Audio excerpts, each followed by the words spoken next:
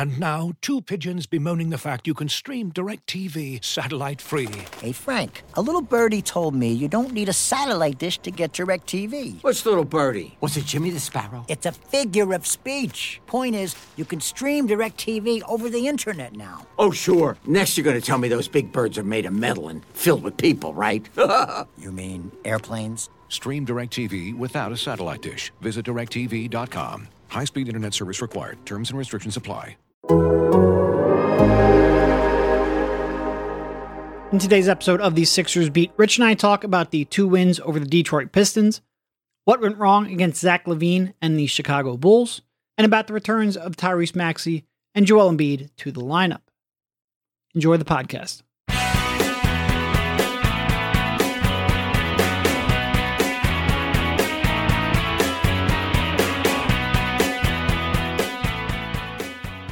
All right, welcome everybody. This is Derek Bodner, joined by Rich Hoffman on the Sixers Beat, a part of the Athletics Podcast Network.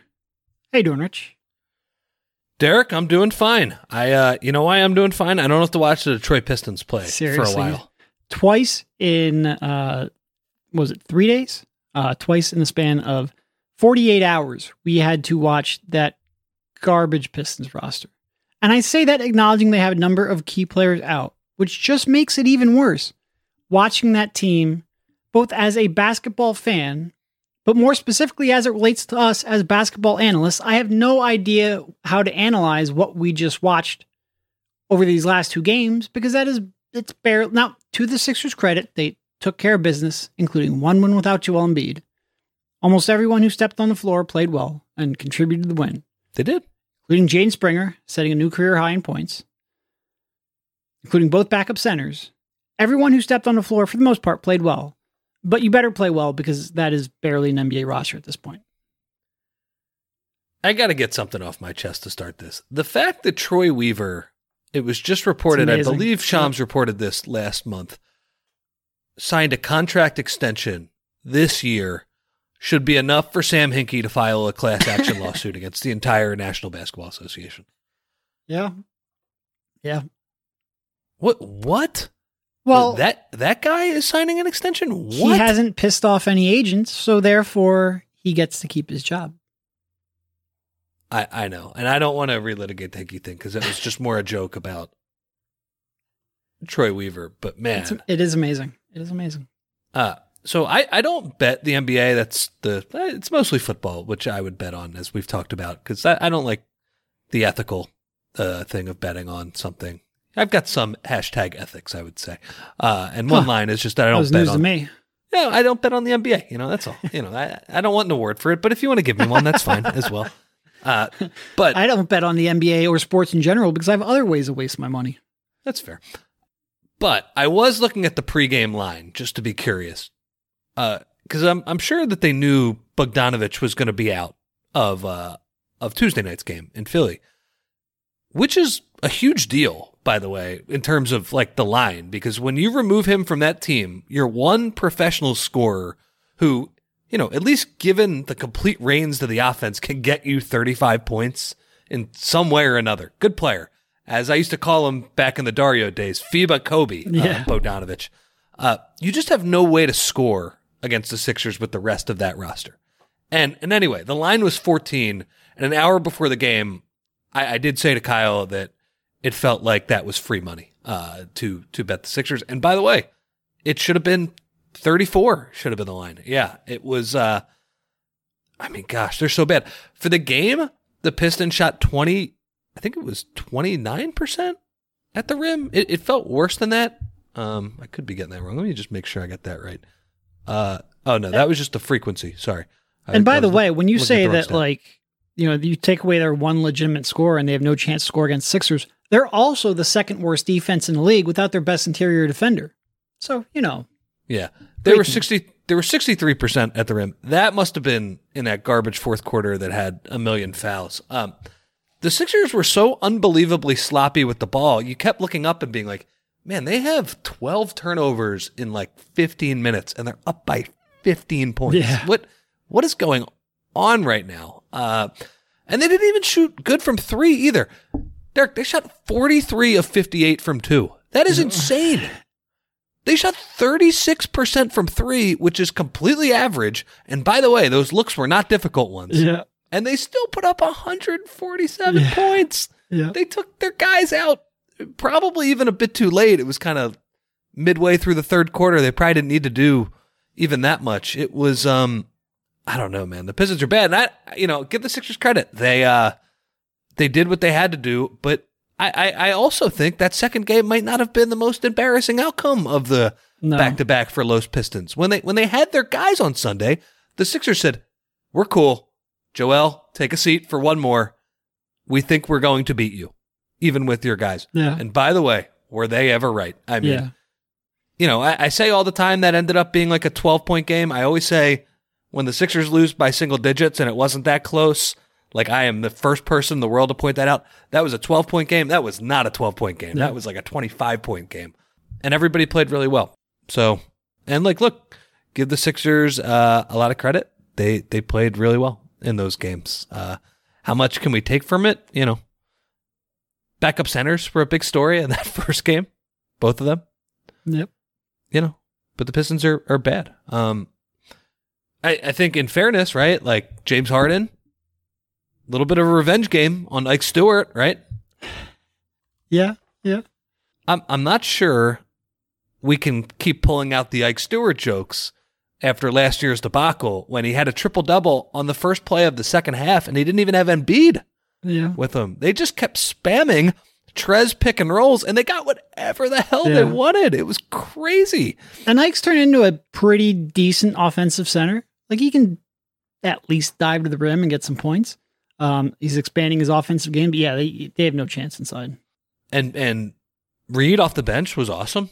Just as savvy of an offensive game as he's played. Yeah, he's making some really nice short roll passes, which is one of the more interesting subplots of his season when he does get a chance to play.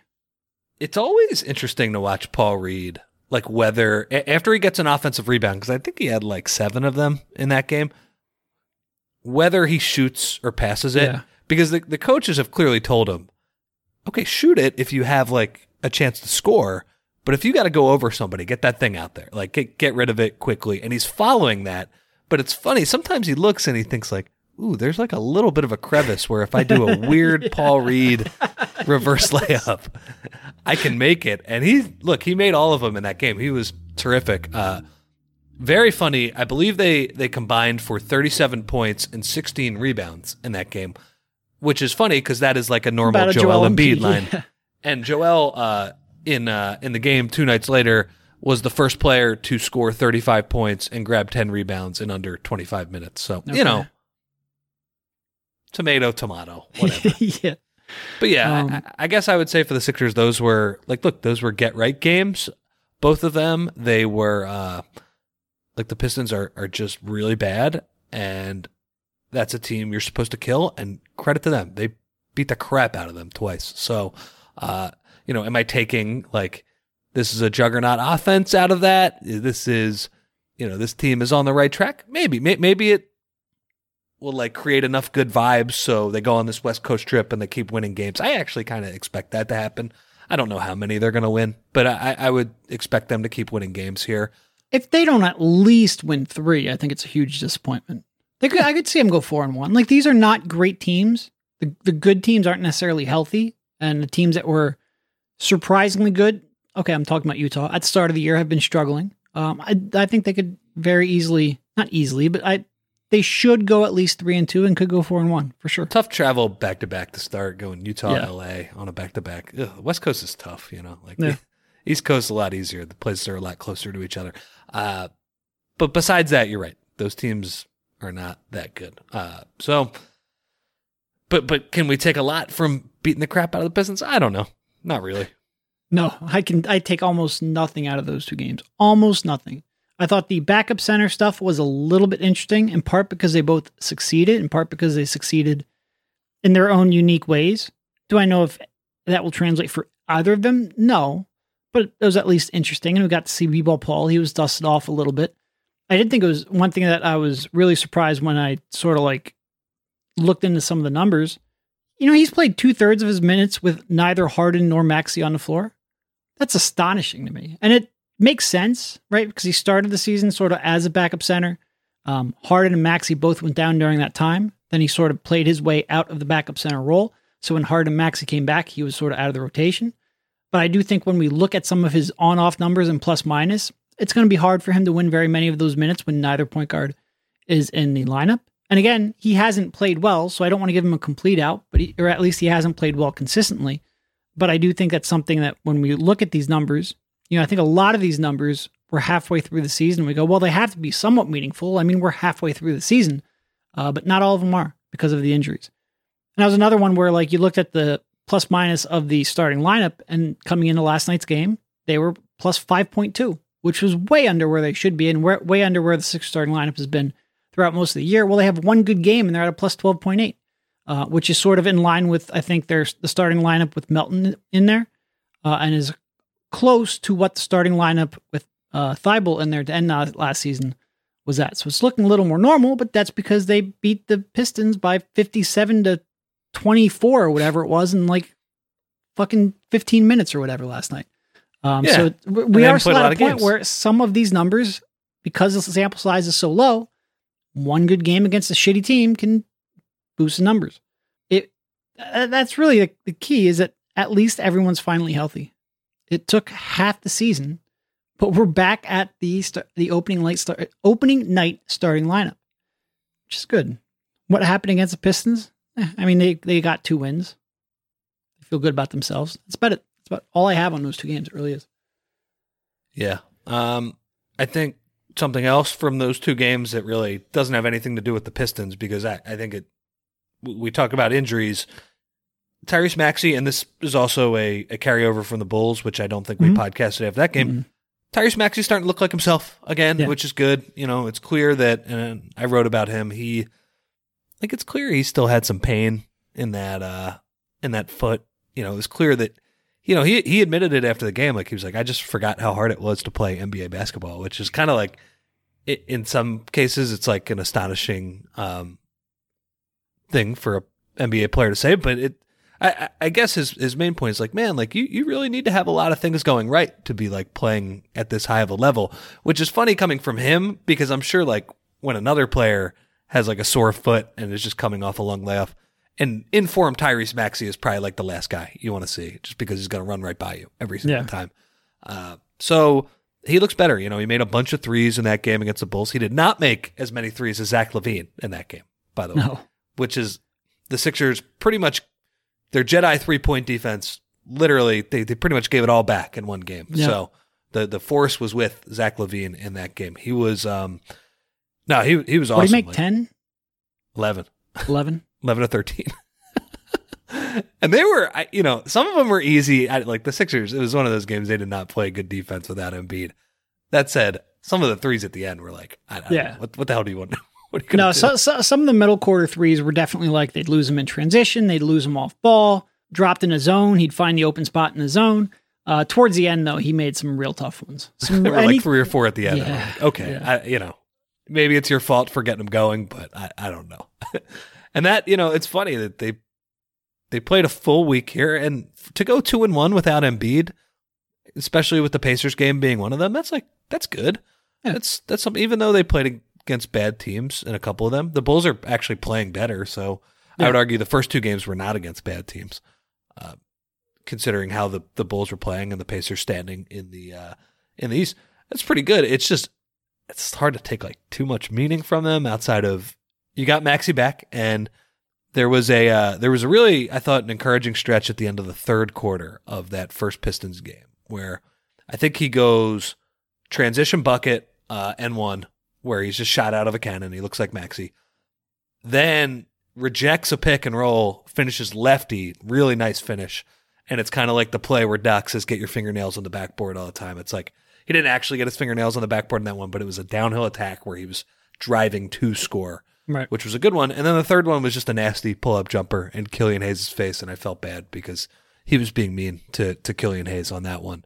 So basically just like a 7-0 run by Maxey to completely put the game out of reach, and that's encouraging because first 2 or 3 games he was back, he did not look like that guy. Like they were they were playing at a deficit because he just was not in form, which is fine. Like we said it on the pod, we were like, well, you got to keep playing him. Like, it's fine. Like I think he will get better, but it's good to see that he seems to be a pretty quick healer, and he seems to be back, and he got a new shoe contract today. He did, and it's a old dad shoes. I like it a lot.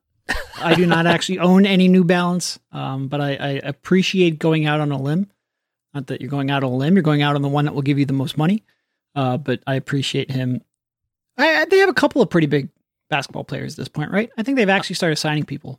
I'm looking at it now. I wouldn't know this. This is more of a Kyle Neubeck thing, but I think I remember reading that they have some. Kawhi, I think maybe. Yeah, I think Kawhi. Okay. Kawhi, Levine, Jamal Murray, DeJounte Murray. It says Jaylen Brown here. I'm not sure if that's actually the case. I'm kind of just looking at Google. They definitely have Kawhi, which is funny because Kawhi would be, of the NBA superstars, the person who has the old man shoes. Yeah. But man, and I'm sure they're nice shoes for Tyrese. As we've talked about, me and you are not the sneakerhead experts by any means. When I think New Balances, I just think old white guy, just like real thick socks with shorts, like dad stuff. It's yeah. So and I guess I'm saying, I'm sure Tyrese is going to have some pretty sleek new shoes, just like all of these guys do, I imagine. They're not going to get that thought out of my head, though. I'm sorry. New Balance. Yeah. It's ingrained in my head for my whole life.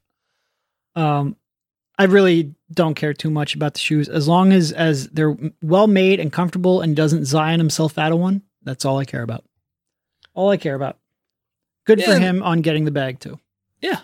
I think, and look, that's for them. Like, he's a good person to sign. Like, I don't know how much of this makes a difference, like which superstar signs, but like kids loved Tyrese Maxey. So I feel like he's kind of, he's almost like a junior Steph Curry in that way. Like they like the short little guy who's fast and has a lot of skill and look at what Steph and a big did smile. For Under Armour too. Mm-hmm. Yeah, for sure. You get somebody young at the right age. Maybe someone like New Balance wouldn't have a chance for Tyrese in 5 years, but now they do. So good move on them. Not that I think Tyrese is going to have a Steph Curry like career trajectory and impact on the game, but who knows? Who knows? Kid's improved a lot. It's improved a lot. Okay, so other takeaway from the game. This is just a big one. Joel's back, and like I said, really didn't feel like he missed a lot of time because he scored whenever he wanted to. Yeah, and at the end of the game, it started to get really mean because they were playing small. They had one big guy, our friend Nerlens, who and Nerlens is only big in height. Yep, and they went small against him, and it was funny. I think the Sixers were trying to get Joel out of the game, but he was getting fouled every single time down the floor. Like Harden was just literally lobbing the ball up. Harden, by the way, who I think he had 16, 15, and 12 in like around the same that Joel played. I'm not looking at it right now, but I'm pretty sure that was the final line. The reason he got all of those assists is because he was literally throwing lollipops into the middle of the lane and just trusting that Joel would come down with the ball, and he did every time.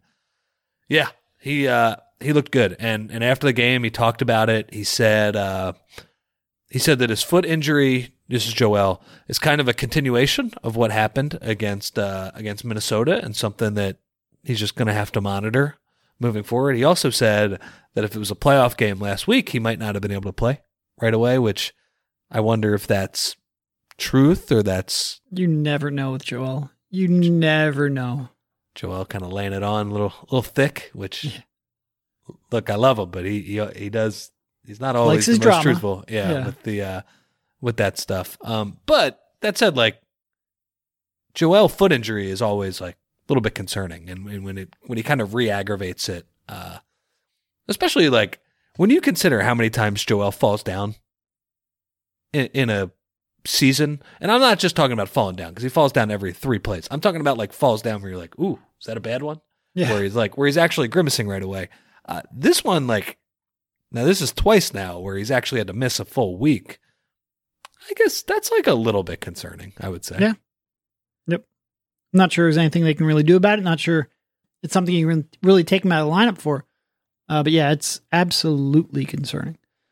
It's certainly not affecting his play. No, it's not. If it is, and the league's got problems, but no, it does not appear to be. Wow. I mean, because if it is affecting his play, like, I know he's leading the league in scoring, and he added to it somehow in 25 minutes last night. I mean, we're talking about like Wilt Chamberlain numbers if it's affecting his play. So, what do you make, by the way, of all of these? It's like Levine had that big night the other night, and it was like that's a Sixers turn. They just got smoked by somebody, and it's just like you look at the scores every night, and it's like somebody has 45 points every single night, and it's Joel sometimes, but it's just crazy. Yeah, no, I mean scoring's up in a big way. Individual scoring in a big way, and certainly part of it. You know, a couple years back they had that rule change where they reset the shot clock to 14 after an offensive rebound that creates more possessions. That probably has a small impact. I don't think that's nearly the entire explanation, but it's a very small part of it. But scoring is just up in a very big way. I think teams have finally, I feel like there was a sort of realization of how to maximize offense maybe a decade ago. And it took a while to get players' skill levels up to that point, to get coaches to buy in as much as they needed to. And I think it has just created an environment where star players can excel. But I don't know if I have necessarily a real good explanation for it. It is, how many 30-point scorers are there? Like 7? Something like that? Now, some of them have missed significant time. And Durant, when he's back from this injury, looks like he will miss significant time, which is why the MVP race might be thinning a little bit. But yeah, it's crazy. It's crazy. I have a great explanation for it. Yeah. Also, there's just a lot of really great talent in the league right now. Like we're at a real, like the depth of talent right now where, you know, eras can usually be defined by 1, 2, 3, maybe 4 players. It just feels like there's a lot of really high end play. If you had to rank a top 10 right now, it's very fucking tough. It's very tough. I'm sorry, I misspoke. Luka has surpassed Joel. He's up to 34 points a game because he shoots literally every time. Although Joel shoots a lot too.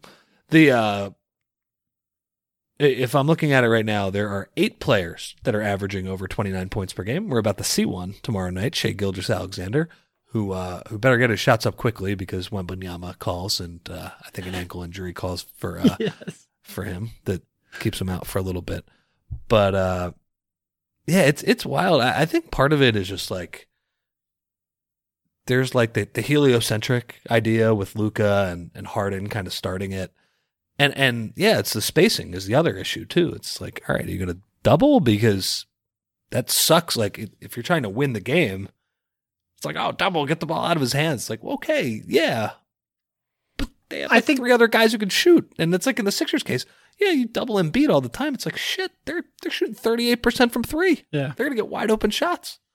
No, I certainly think like there are more teams now where legitimately all 5 players can shoot almost all times throughout the game. Where even like 5 years ago when we talked about shooting constantly, it felt like there were a lot more non-shooters. And I do think that has definitely had an impact. Like I would just love to see Iverson in today's game because everyone talks like, oh, he wouldn't fit. Okay, yeah. But like when all 5 defenders aren't in the paint, like what could that guy have done off the dribble? I'd love to see it. I think there are a lot of players back then who, if you would implant them in today's game, they might be able to score 2, 3, 4 more points per game, not because the defense has gotten worse, but because defending has gotten tougher. I think AI, yeah, if he played in today's game, first off, he'd be a better 3-point shooter. I'm just convinced of it because they would teach Larry him Brown from a younger be telling age. him not to shoot him. Yeah, exactly. And I just think from a younger age, he would just kind of learn it a little bit better. And he would, he wouldn't be Steph, but I think he could get himself up to be like a 35, 36% shooter. Staying in front of him would be freaking impossible considering, like imagine how many times he got to the rim with Tyrone Hill and Mutombo and George Lynch. George Lynch, like my God, like Matisse could have been George Lynch. And Aaron McKee, who took 8 years to shoot. He was kind of their one shooter from the corner. Yeah, it's Eric Snow. Oh my God. Yeah. He would just be insane. Like staying in front of him would be legitimately impossible. Yeah, I think he would be awesome. Now that said, he wouldn't get as many bullshit steals as he would playing back in that era. And we'd also focus more on his defense. Oh, he'd get hunted absolutely mercilessly. But I still think he'd be pretty awesome now. Pretty awesome. But you're not going to ever get me to say that Allen Iverson isn't going to be pretty awesome, even if I don't 100% believe it, because he's my favorite player. What else we got? Oh, did you hear Joel after the game with Nerlens? He let me find the exact quote here. I did find it interesting. Kyle Neubeck was debating this on Twitter, where Elliot Shore Parks, his podcast co-host, was trying to get him to say whether or not this is the best Sixers team since 2001, which sort of implies that 2001 is the better team than the current team. And I don't know if 2001 would qualify. Like, if you took the top 5 Sixers teams since 2000, I'm not sure 2001 is in the top 3. Yeah, it's just the game has changed so much and so radically, and it's so tougher to defend, and it's so much more talent across the court. I know we all have fond memories. Trust me, I was there for some of that playoff run. I was in the building, not as a journalist, as a fan. The game has changed, man. Like Tyrone Hill, you're not running post-ups for Tyrone Hill anymore. You're not surrounding Iverson with 4 non-shooters. It's just not happening. Well, those are two different things, though, because that era was worse, too. So you do have to era adjust. Like, yeah, of course, the current teams would beat the brakes off them just because they're more skilled and all those things. That even adjusting for era, though, like, I think 2018-19 is beating the crap out of that team. Like, I do. Yeah, it's tough because that team, it's also tough because that team was together for such a short amount of time. But talent level, if you put those two teams up in a 7-game series, I definitely take 2018-19, and I take this team too. They're better at every single spot except shooting guard. And like, is Allen Iverson guarding JJ Redick? Yeah, they're not. That team's not doing it. I mean, Ben Simmons was like, Eric Snow was Ben Simmons, but like not talented. Like, yes. And shorter. He was a point guard who could barely dribble, didn't really have any passing creativity, and couldn't shoot. Hell of a defender, though. But that goes back to our point when we're talking about offensive players and all the success. The game is just so much more skilled, so much deeper, so much better spaced, so much better movement. It's really tough to compare eras because, quite frankly, that 01 team gets wiped off the floor. I think it's wiped off the floor by almost any 50-win team in today's NBA. Yeah. And I love that. And again, I love that team. I adore that team. I enjoyed that team, but it's just different. I'm sorry. Go ahead. What do you think about last night's Pistons against, let's call it let's say 15-16. Yeah. Against last night's 15-16 Sixers? Yeah. I think it's a close game. I think Pistons probably win. Just the players that were suited up and available. Yeah. Because if you add in Bogdanovich and Cunningham and all those guys, no. That team wins easy. You know what? I'll give him Ike to give him 2 bigs. That's it. But no Bogdanovich.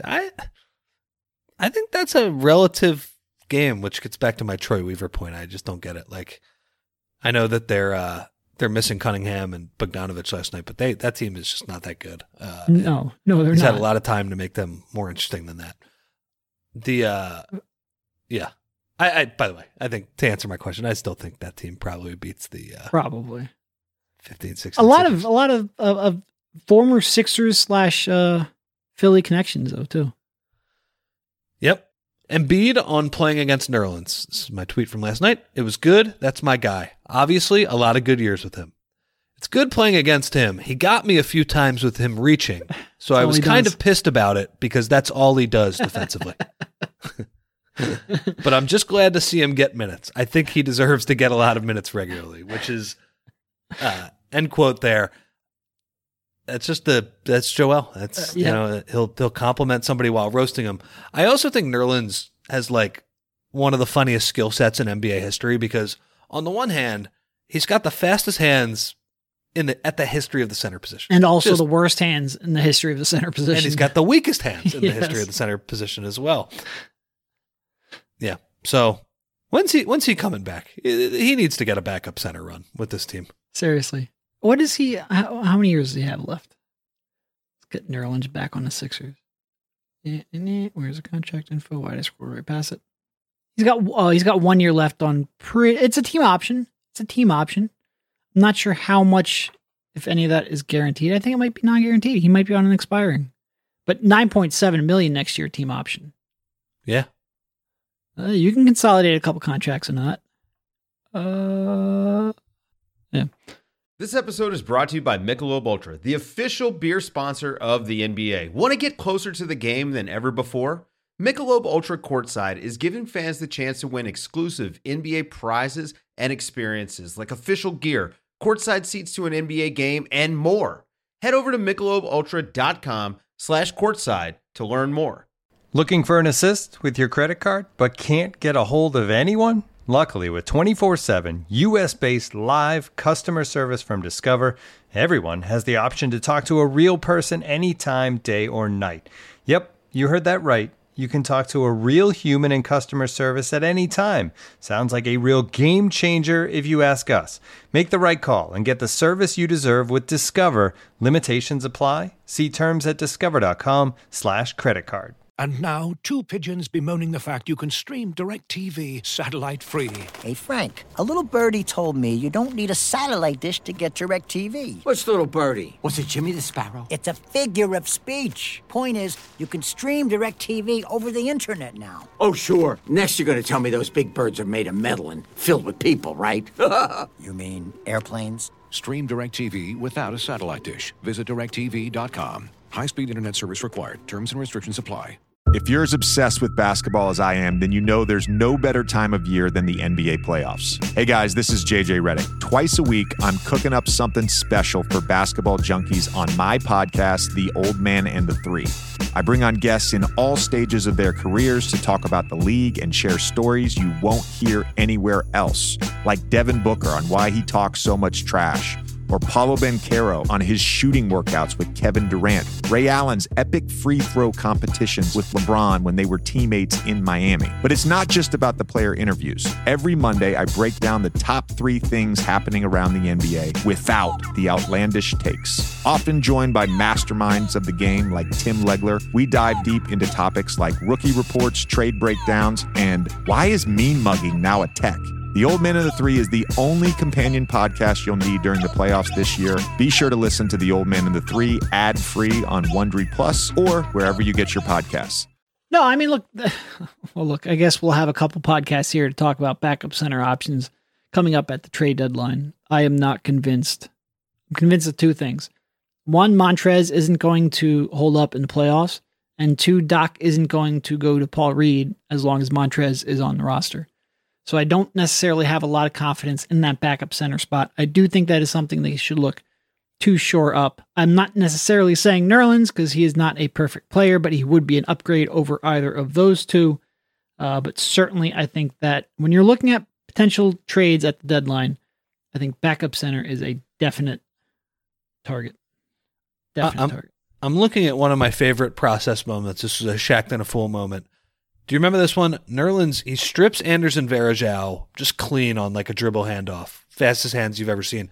He's is in Philadelphia, driving for a wide open dunk, and he just loses the ball. He just like forgets how to dribble it. And then the ball slips out of his hands and he's falling out of bounds and he just throws it up or whatever. And by the way, the number of people who would just forget how to dribble on that team was staggeringly high. High. I mean, by the way, what a time capsule this roster is right here. I'm looking at the other players on the floor. Hollis Thompson, former Sixers great. Jeremy Grant, who makes a ton of money. Yep. And then the backcourt of Nick Stauskas and TJ McConnell. Oof. Hey, TJ he's making a good living. He's making a good living. I think didn't Nick get a Eastern Conference championship ring last year? Believe he did. I'm not sure. You don't get a ring. Not sure he really parlayed that into more of a job afterwards, but you know, he looks like he's 1 or 2 more years away from broadcasting.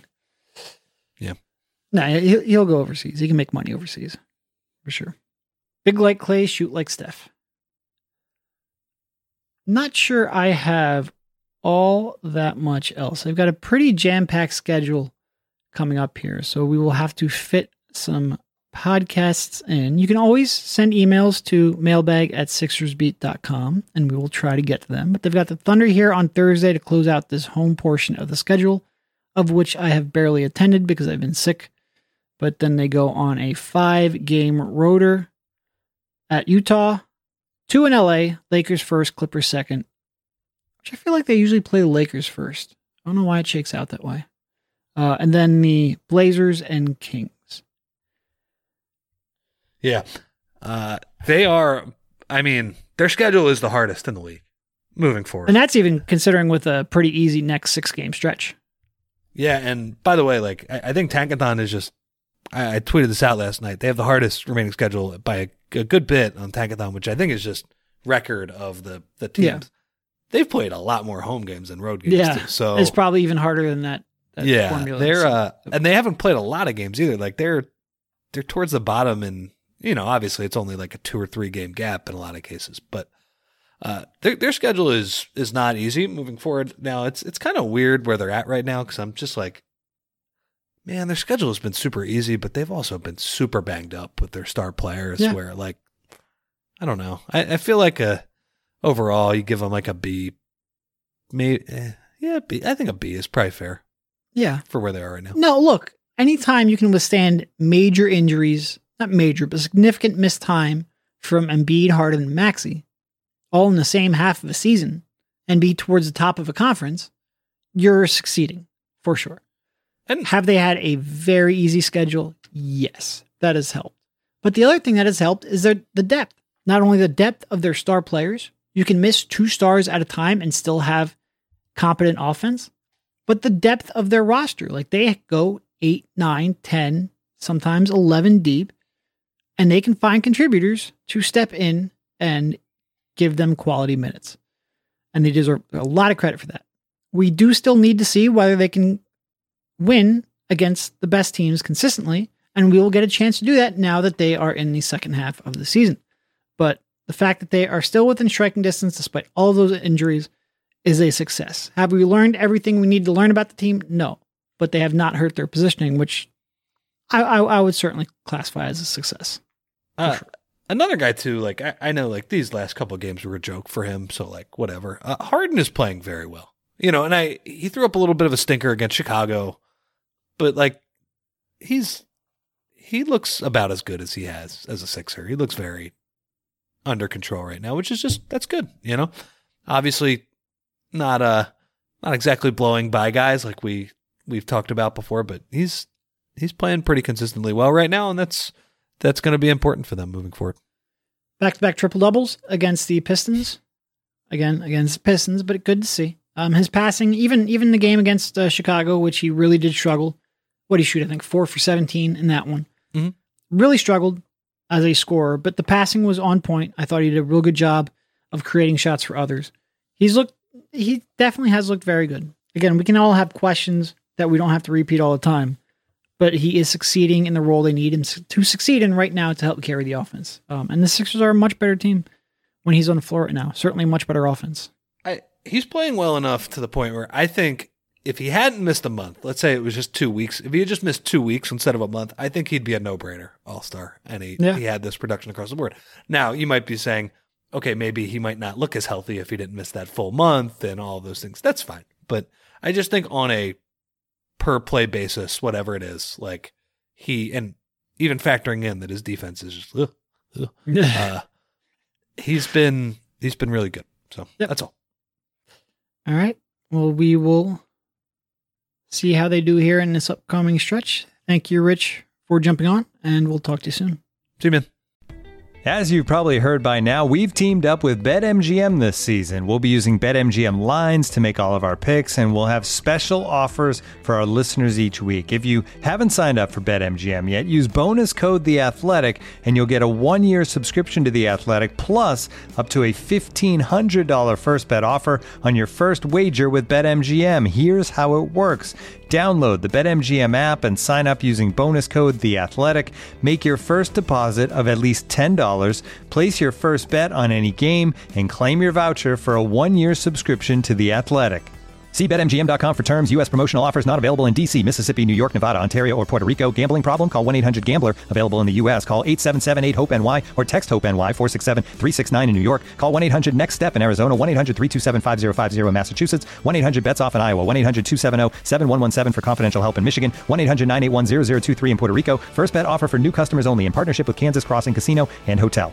Don't forget, if you haven't signed up for BetMGM yet, use bonus code The Athletic, and you'll get a 1-year subscription to The Athletic, plus up to a $1,500 first bet offer on your first wager.